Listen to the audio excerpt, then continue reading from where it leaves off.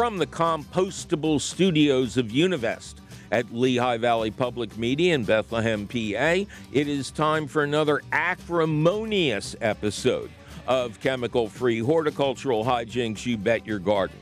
Is that pile in your backyard creating compost that will feed your plants and protect them from disease?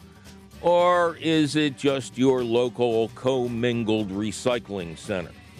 I'm Mike McGrath, and on today's show, we'll discuss the difference between compost and compostables. Plus, and especially heaping helping of your fabulous phone call questions, comments, tips, tricks, suggestions, and radiantly redundant rationalizations.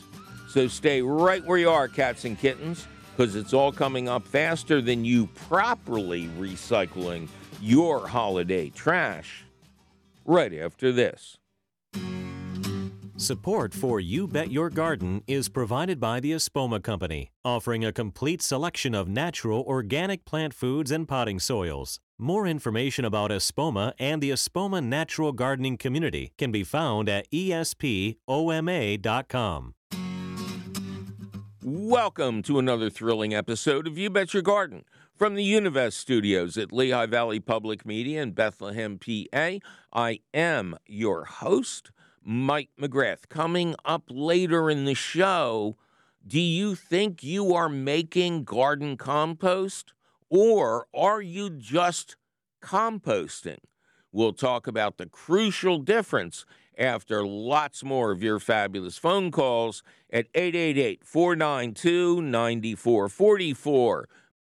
Mark, welcome to You Bet Your Garden. Thank you. Well, thank you, Mark. How you doing? I'm doing good. A little dreary here, but other than that, great. Well, where is here? Cleveland Heights, Ohio. Oh, God. Please stay my hand from making Cleveland jokes. Doesn't resemble Paris in the winter, let's put it that way. All right. So what can we do you for? Well, I have a question that I've wondered about for a while about a mystery garlic that appeared in my garden. Okay. And I grow two different types of garlic. One is a mild Italian garlic that has a good-sized bulb, and the other is this sharp purple garlic, skinned garlic that has small bulbs. And I rested one of my beds because the garlics had gotten mushy, and then after a year, this new garlic plant just started growing, and it had stouter leaves, and it looked different, so I just let it grow, and when it was ready, I pulled it, and it was a very large head, and the cloves were nice, so I just kept planting it, and it has slightly purple skin on the cloves. And I have no idea where it came from, and I initially thought maybe it was a hybridization between the two types of garlic I grow. And then I asked some people, and they said that garlic really doesn't hybridize, and I always cut the scapes off. Okay. So I have no idea where it came from, and it just is a mystery to me because no one in the neighborhood seems to grow garlic but me. Gotcha. Okay, so by cutting the scapes off early in spring, early summer, you're preventing the garlic from setting seed. Now, how many years have you been doing this? Probably 8 or 9. Okay. And am I correct in this new garlic appeared in an otherwise empty bed? Yes. Okay. And you say nobody else in your neighborhood grows garlic? That I know of. Right, because I would blame evil squirrels, first of all, for, digging up their garlic and planting it in your patch.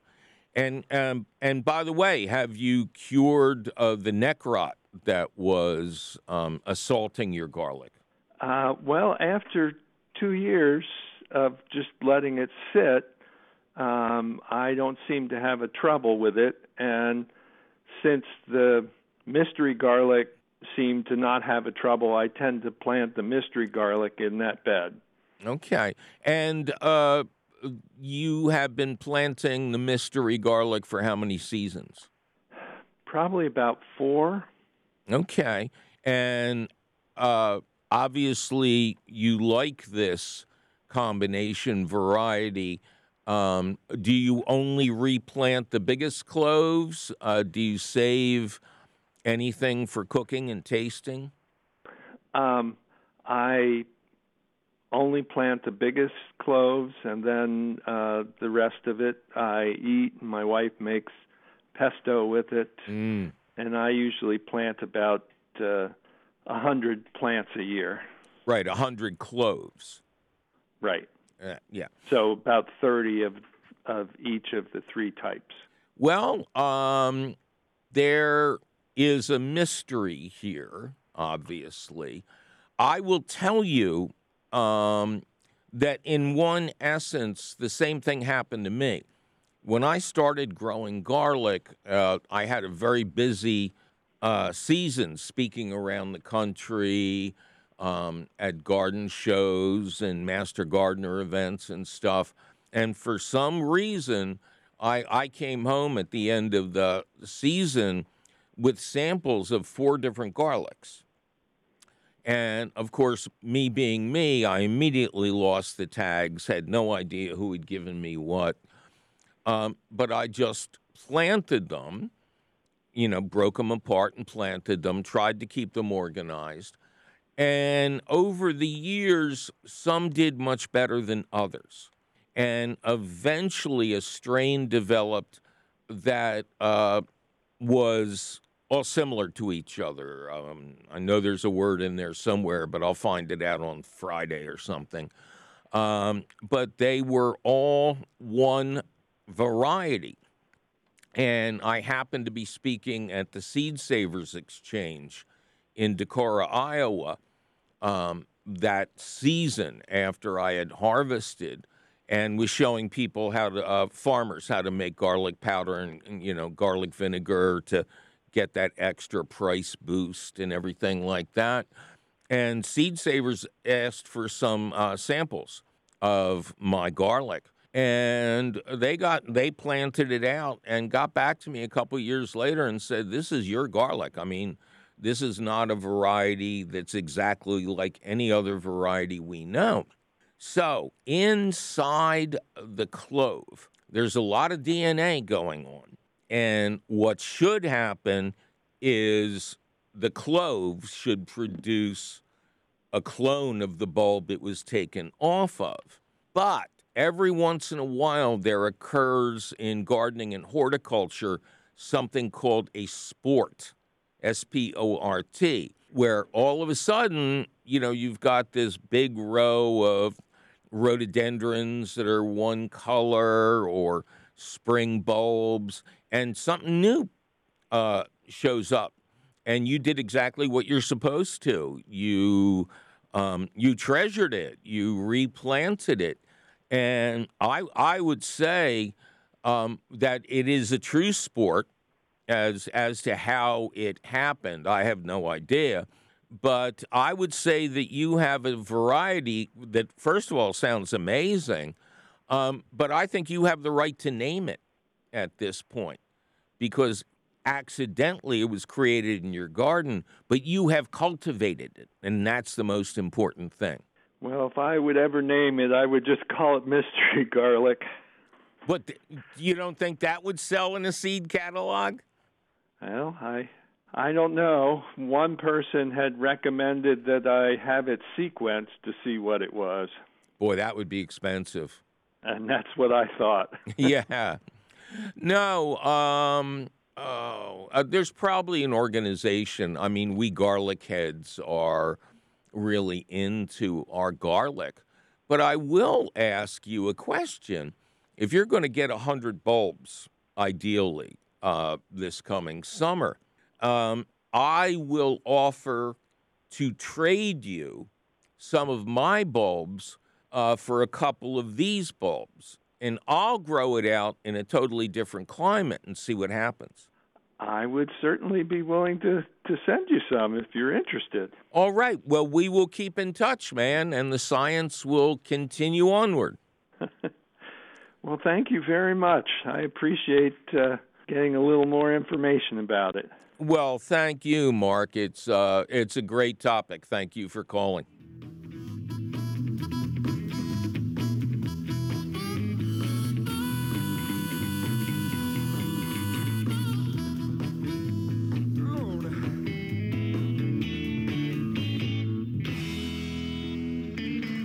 Well, it's time for me to take a little break and remind all of yous that I will soon return to the friendly confines of Hartford to appear at the Connecticut Flower and Garden Show at the Hartford Convention Center. I'll answer all your garden questions on Friday afternoon, February 23rd, and then address 2 specific topics on Saturday the 24th. But don't go looking for all the details at the event section of our website just yet, because we'll be right back to take more of your fabulous phone calls. I'm Mike McGrath, and you're listening to You Bet Your Garden from the Univest Studios at Lehigh Valley Public Media in Bethlehem, PA.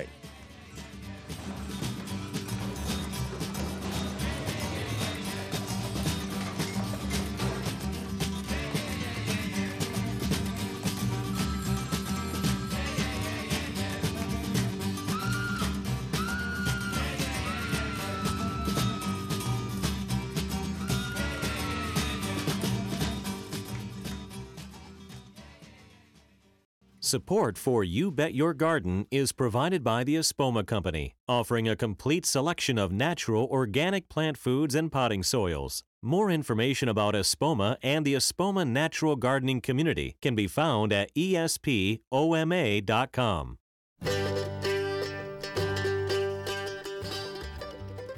Welcome back to another thrilling episode of You Bet Your Garden from the Univest Studios at Lehigh Valley Public Media in Bethlehem, PA. I am your host, Mike McGrath. Coming up later in the show, we're going to discuss composting in a way that may surprise you. But right now, we had a phone call from the editor of Electronic Design magazine, a gentleman named Bill Wong, who wanted to talk to me about rechargeable versus corded electric devices in the garden. And we liked it so much, I think we're turning it from a phone call into an interview. So here we go. Bill Wong, Electronic Design Magazine. Bill, welcome to You Bet Your Garden. Hi, Mike. Nice to be on. It's nice to have you on, Bill. How you doing? Fine. Just finishing up shredding a lot of leaves. Oh, okay. Doing what to leaves? Well, shredding them. And in fact, I was sort of going to talk to you. I want to give you a little bit of background. I'm actually the editor of Electronic Design magazine, and I've been following your show for a very long time. And I'm very glad that you're talking to people about shredding their leaves using electrical devices as opposed to gas-powered ones. Oh, yeah. Now, your magazine, are you in the greater Philadelphia area? No, actually, I'm in the Philadelphia area, but our main base is in Tennessee. And we target, essentially, engineers that are designing electronics and things of that nature. Oh, please get them to write better directions. Please, please.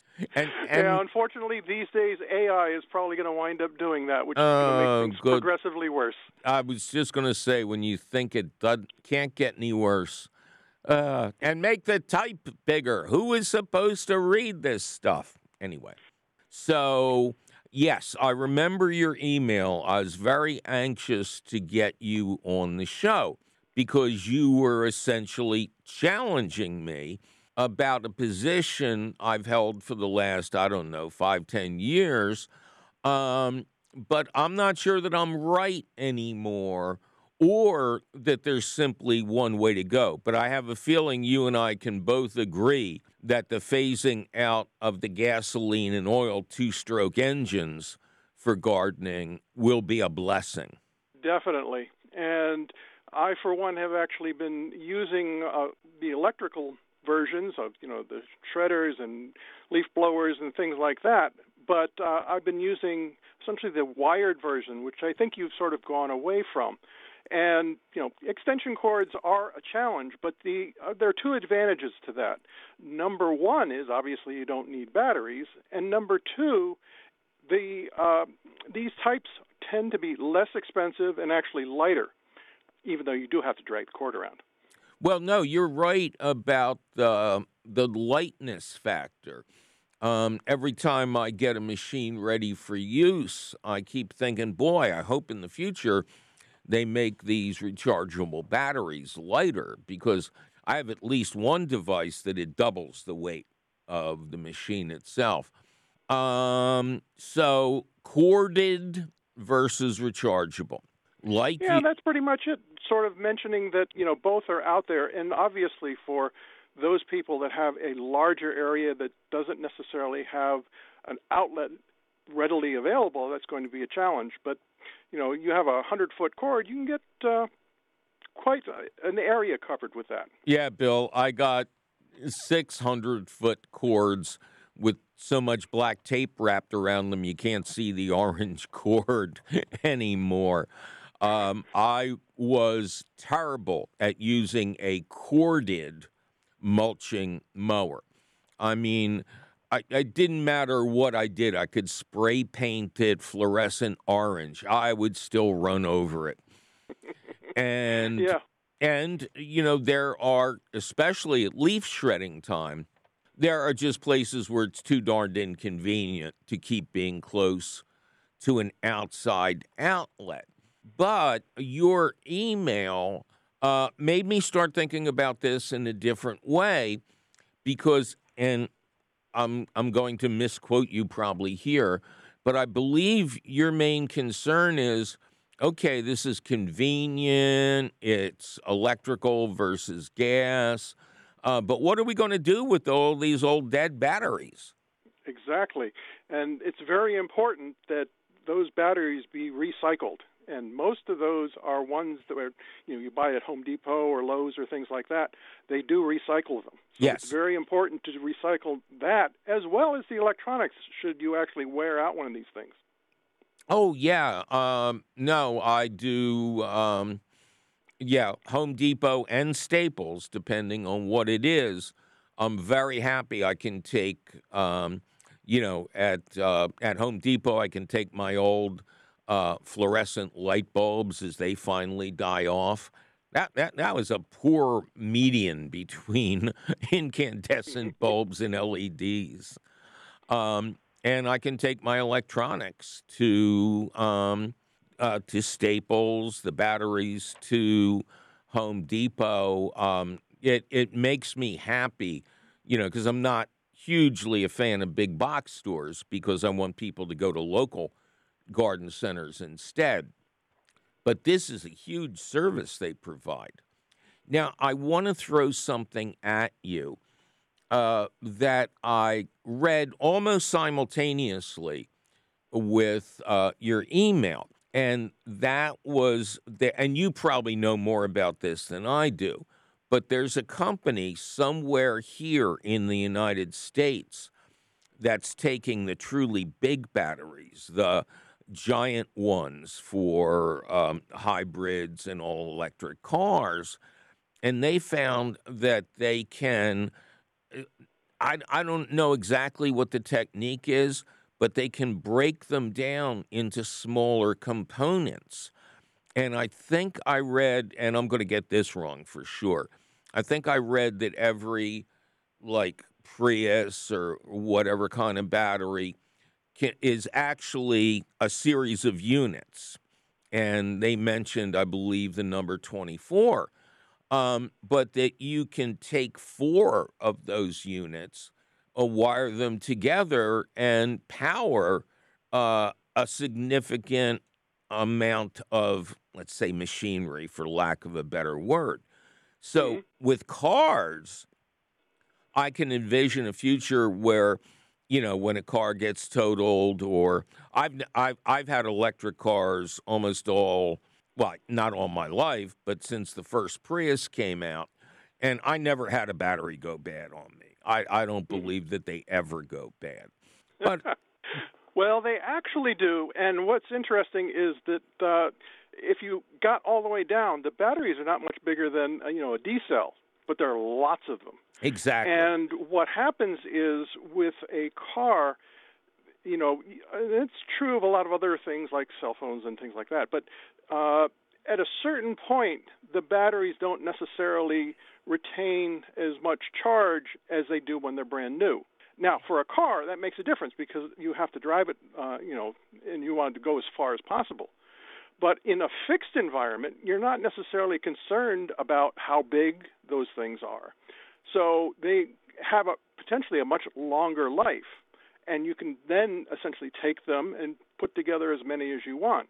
And they could be used as backup batteries for a house or any one of a number of things, because the types of electronics, the inverters that are involved, are now effectively standard. The same kind of technology that's being used for photovoltaic to put the current back out onto the grid as well as into batteries.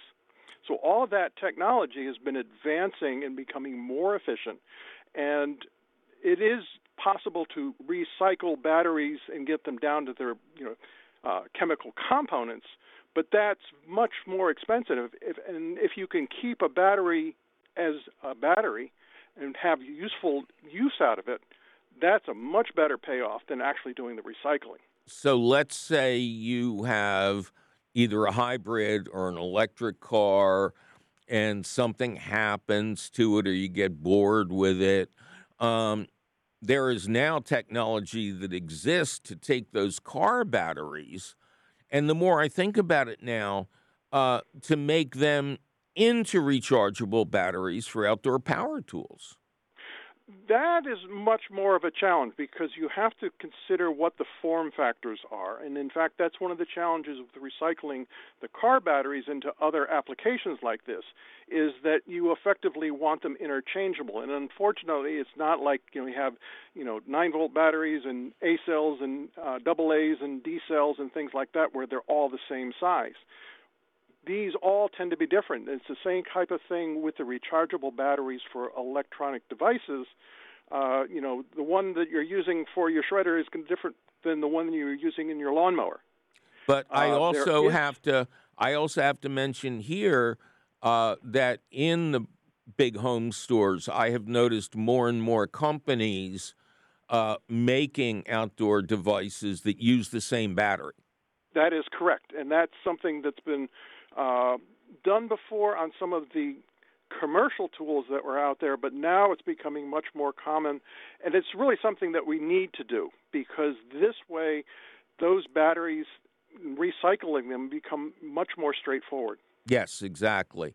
Kind of like when every cell phone had a different charging port. And you could have 8 of those things in your special box, and you'd never find the one the phone needs. So standardization is incredibly important as we move into this highly technological future. That's correct. And the port that you were mentioning for the cell phones is called USB Type-C. And that's essentially been mandated in Europe and essentially has become standard within the industry. I fooled them all. I saw a device on sale at an electronics store and bought it, and it's an octopus. There's a standard USB port on one end that you plug into your computer, probably even your toaster now, and then it had 5 different adapters coming out, so you had to have the right one.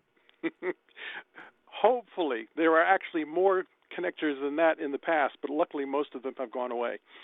So let me kind of sum this up. Obviously, we're all for electric and getting rid of these terrible 2-stroke engines.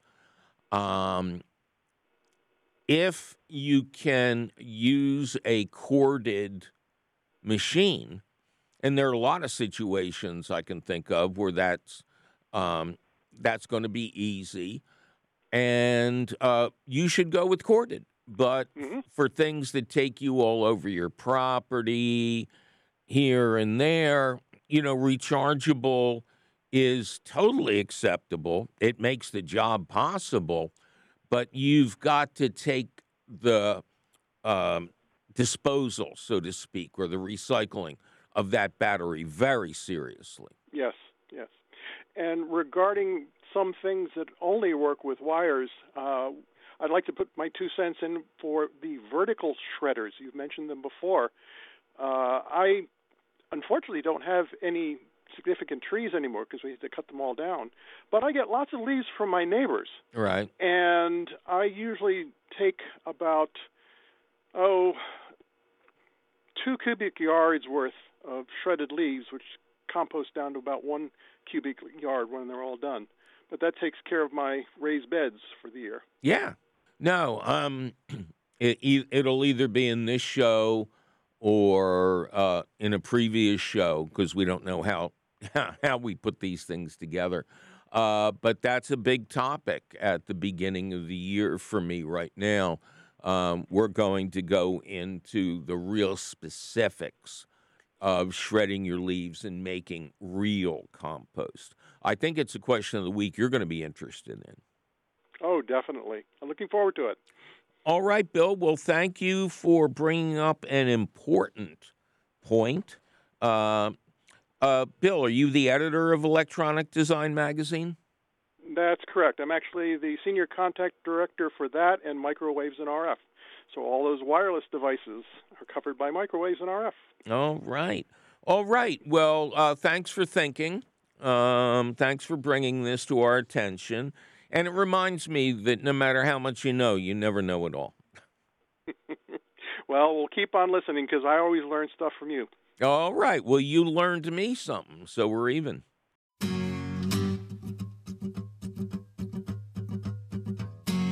Well, it's time for me to take a little break and remind all of yous that I will return to the Connecticut Flower and Garden Show at the Hartford Convention Center in February.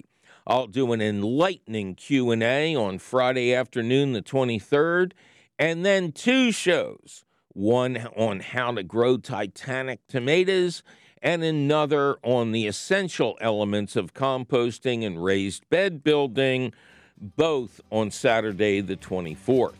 But don't go looking for all the details at the events section of our website just yet, because we'll be right back with a tale of 2 different composts and more of your fabulous phone calls. I'm Mike McGrath, and you're listening to You Bet Your Garden from the Univest Studios at Lehigh Valley Public Media in Bethlehem, PA.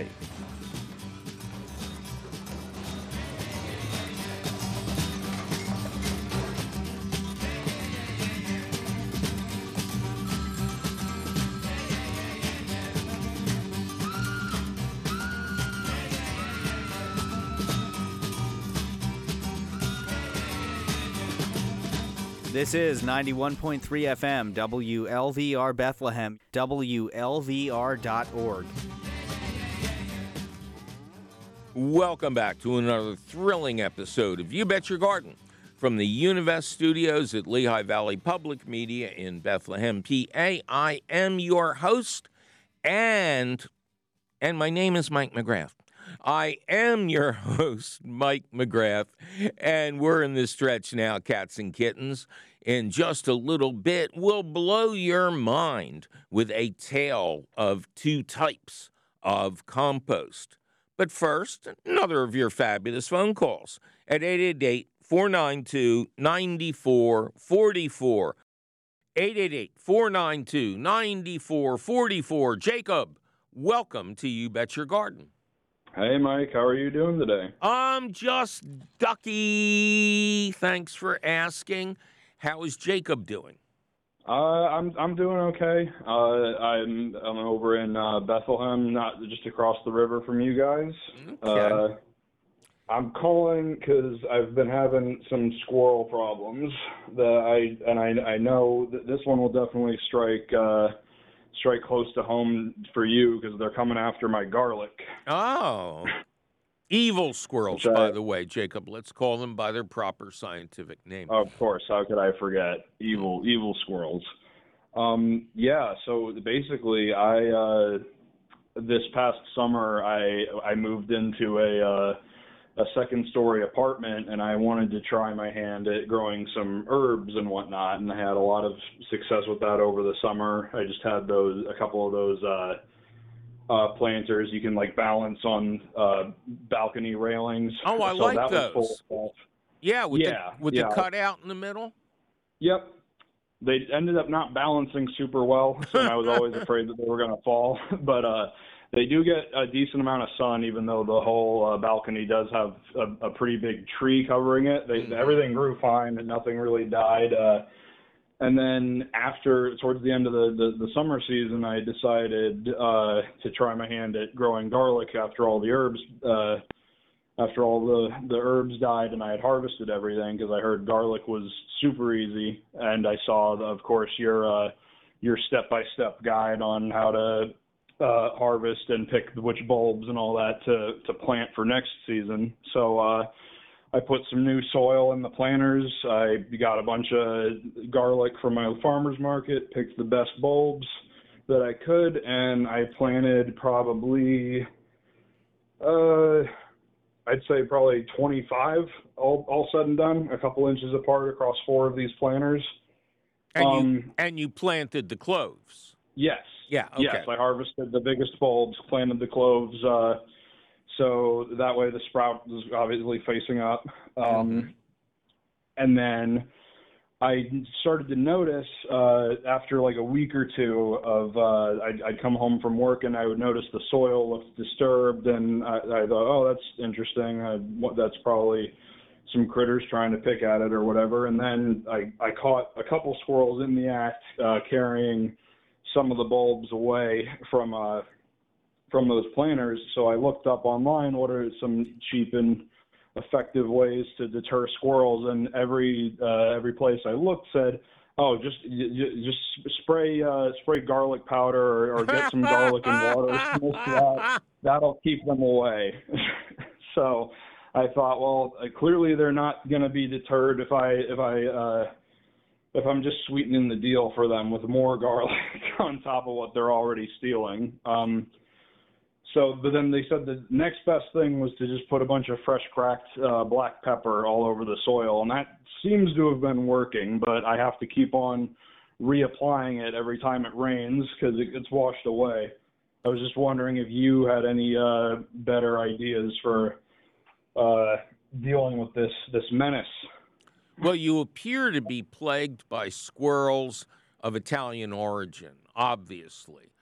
And they're using it to season their other food, like your spring bulbs up in the trees. I have had problems. Squirrels love to dig in freshly worked soil. So when I put in my garlic cloves, we almost always notice some squirrel holes in the bed. They have not yet carried anything away. Yours may be more advanced, so don't let them talk to my squirrels. I don't need any help. I think we're far enough away that they wouldn't cross paths, but you never know. You may find that they're getting rid of, and see, that's it. I mean, they're taking cloves, and because they haven't had a chance to become whole bulbs yet, and because a clove is, the closest to just raw garlic, I would think that it would repel them. This is like Superman discovering an antidote to kryptonite. Exactly. So I got 2 suggestions for you. I don't know who recommended black pepper, but I would think that would be a 4 on a scale to 10, whereby if you get a lot of hot pepper and run that through a dedicated blender or crush it up with a hammer or something and put that on the surface of the soil, that'll keep them out because they are vulnerable to getting it in their eyes and stuff. So, and they won't be hurt. They're so smart, they won't come back again. Your other alternative is to get a roll of chicken wire and wrap the wire in this case, because you can pick these things up and put them right back down again, right? Yeah. I would wrap the whole container in chicken wire and put it back down into place, make sure the sides are covered, and then they can't get at it. This is one of the prime remedies for people who have cats doing their business in their raised beds as well. Now, you are going to face a conundrum in the spring. Your garlic will be maturing. Oh, and don't worry about the sprouts. They'll find a way to come up through the holes in the chicken wire. If you see any of them struggling, just go out there with wire cutters and make a little extra room for the sprouts. Okay. But that works for spring bulbs, too. They find their way. But, you're not going to get those planters back until July. Yes. So, this is a balcony with a deck and flooring going up to what? It's just right up to the balcony itself is just like flush along the second floor of the building. It's a second floor apartment. But if you were to stand at your part, or maybe it's all your part, and look back towards where the apartment begins, what do you got there? Right. You got a blank wall. You got sliding glass doors. The planters are right in front of the door that goes into my kitchen, but then everything around that is just a brick wall. Oh, brick wall. Okay. Yeah. So, although garlic can survive outdoors in containers, you have a double whammy because not only are your garlic not in the ground, but they're high up off the ground. So what I would do, and you can do this all at once, the chicken wire and the moving, cover them with chicken wire and line them up against that brick wall where heat will radiate back to them at night. And I think you'll get a better crop, and then you can expand your enterprise by getting new containers and planting your herbs and stuff in them in the spring. And if they are really wobbly, I would recommend that you just put a couple of screws in the bottom going into the deck material, and then fill them up with soil and plants. And then you can, plant some winter crops in there as well. Things like pansies that would survive the winter even at that height off the ground very well. And then you're going to get twice what you planned on. All right, that all sounds like a bunch of really good ideas. Score one for the humans. Yeah, we needed it. All right, thanks for calling, Jake, and good luck to you, sir. Of course. Thanks a lot, Mike. Bye-bye. Have a good day. Bye. All right, as promised, it is time for the question of the week, which we're calling, are you ready? Are you making compost or are you just composting? Now, I always feel bad when a publisher sends me a new book about how to make compost. I start with high hopes, but when I get to topics like grass clippings, sawdust, newspapers, junk mail, and compostable food containers, I realize that it's just another book whose information will prove useless at best and plant deadly at worst. By the way, I never interview those authors. I'm not going to beat people down who think they're doing good by repeating outdated or incorrect information from other people's books, internet articles, or extension service bulletins. Instead of me doing that, let us discuss the difference between making compost and composting. Number one, items that, quote, compost. Lots of materials that are, quote, recommended for compost pile inclusion will, over time, break down and decompose.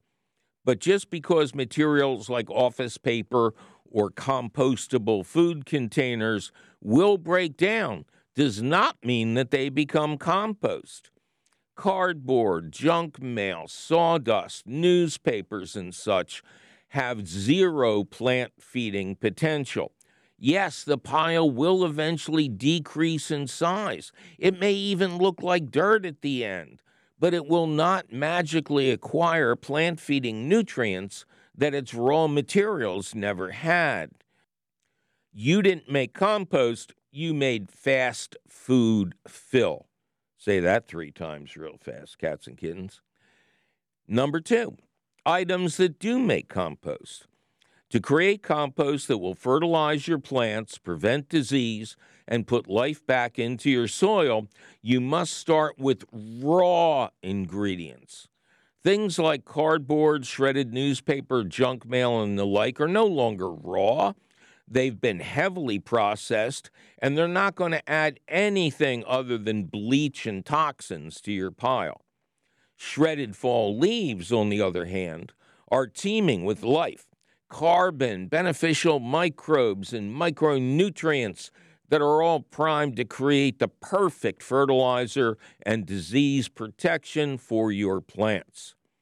If you do nothing more than shred up your nutrient-rich fall leaves and put them into a container or enclosure with good airflow, they will eventually break down into good compost for your plants. But if you don't shred them, they'll stick together, resist composting, and get moldy. Important takeaway number 1. The smaller the particle size of the original ingredients, the faster the material will become compost. Shredded leaves are the classic example. They are the best source of dry brown, carbon-rich material that should make up the bulk of your pile, and shredding them will produce usable compost really fast. Sigh, and yes, that means you really must shred your fall leaves. Sorry. Important takeaway number 2. Adding small amounts of, quote, nitrogen-rich wet green material to your dry brown stuff will produce compost much faster, and the compost will be of much better quality, especially in its ability to fight or prevent plant disease. The best nitrogen-rich companion for your shredded fall leaves is or are spent coffee grounds, which are available in bulk at coffee shops just for the asking. And you're keeping it out of their trash as well. Second best is grass clippings obtained from an untreated lawn when the leaves are coming down in the fall. Now, yes, virtually all, quote, compost guides say to include, quote, grass clippings. But they never explain that clippings from a lawn that was exposed to persistent systemic herbicides via weed and feed or a commercial lawn service will produce contaminated compost that can be deadly to your plants. Now, if you are certain that your lawn has not been chemically treated, you can use a bagging mower in the fall to collect the perfect mix of grass clippings and leaves that land on the lawn. This combination will make such excellent compost that I beg you not to add anything else. If you have lots of leaves, make another pile with shredded leaves and coffee grounds, and a third pile with just shredded leaves, and see who wins the race. P.S. Outside of leaf fall time, you should use a mulching mower without a bag to return the micronized clippings to your lawn. These pulverized clippings contain a whopping 10% nitrogen, which is the perfect food for your lawn. Remove the clippings and you starve your lawn. Plus, if you do have treated grass, this is the only way to use those clippings safely. Do not put them out for recycling. Important takeaway number 3. The more you mix the ingredients in the beginning, the faster that pile will become compost. But only if you don't keep adding stuff to it. The ideal way to compost is using the batch system. You fill a bin, whether homemade or purchased, to the top, and then leave it alone. If you keep adding new things, it'll never be finished. Resist the temptation to seize defeat from the jaws of victory when that pile shrinks down in size. Make a second pile instead. Kitchen scraps. Sorry, but outside of coffee grounds and finely ground eggshells, most kitchen waste is very low in nutrients. Yeah, I know that doing good with kitchen scraps are probably why you decided to start composting. But the unfortunate truth is that it's the shredded fall leaves or ground up corn stalks or cattails or other live brown matter that actually becomes the compost. If you have a critter-proof bin, it's perfectly fine to mix in small amounts of kitchen waste like chopped up broccoli stalks, but no more than around 5 to 10% of the total pile. Same with coffee grounds. No more than a 5-gallon bucket mixed into a large pile of shredded brown material. Because lots of shredded brown plant material plus a little kitchen waste makes for a perfect pile.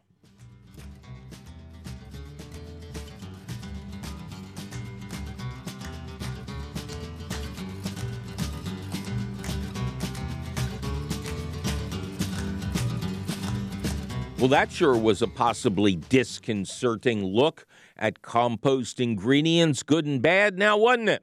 Luckily, you can read this awesome advice over at your leisure or your leisure somewhere. You're going to find it either at the website of Gurneys, that's GURNEYS.com, or at the You Bet Your Garden Facebook page, or both. I don't know. Nobody tells me nothing around here. Oh, and yikes, my producer is threatening to put all my old copies of People in my pile if I don't get out of this studio. We must be out of time.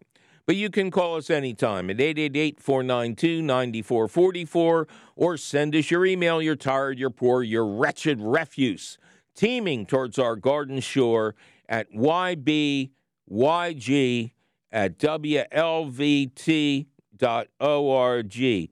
Please, please, please, I'm begging you to include your location. You'll find all of our contact information, plus audio of this show, audio and video of previous shows, and links to our internationally renowned podcast at our website, youbetyourgarden.org. You Bet Your Garden is a public radio show and podcast produced and delivered to you every week from the Univest studios at Lehigh Valley Public Media in Bethlehem, PA. Our radio show is distributed by PRX, the Public Radio Exchange. You Bet Your Garden was created by Mike McGrath. Mike McGrath was created when he foolishly went down the stairs to investigate a bunch of strange noises in the basement.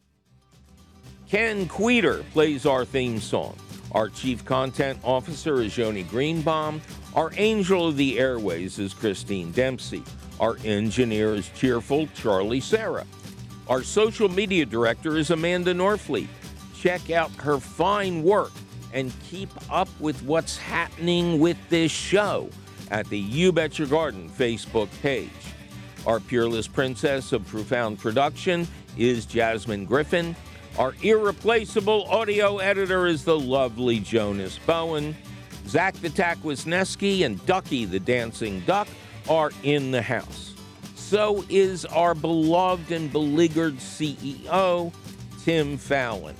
I'm your bedraggled host, Mike McGrath, and I'll be recycling all my Christmas and New Year's junk properly until I can see you again next week.